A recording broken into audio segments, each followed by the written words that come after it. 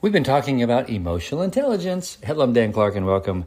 And let me remind you that emotional intelligence means that we are able to recognize the variety of emotions that we're experiencing.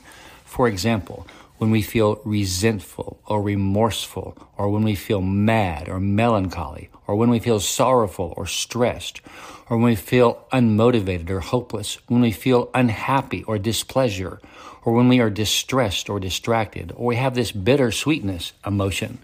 Because emotions are so powerful, they actually influence so much about our health and the way that we live our life.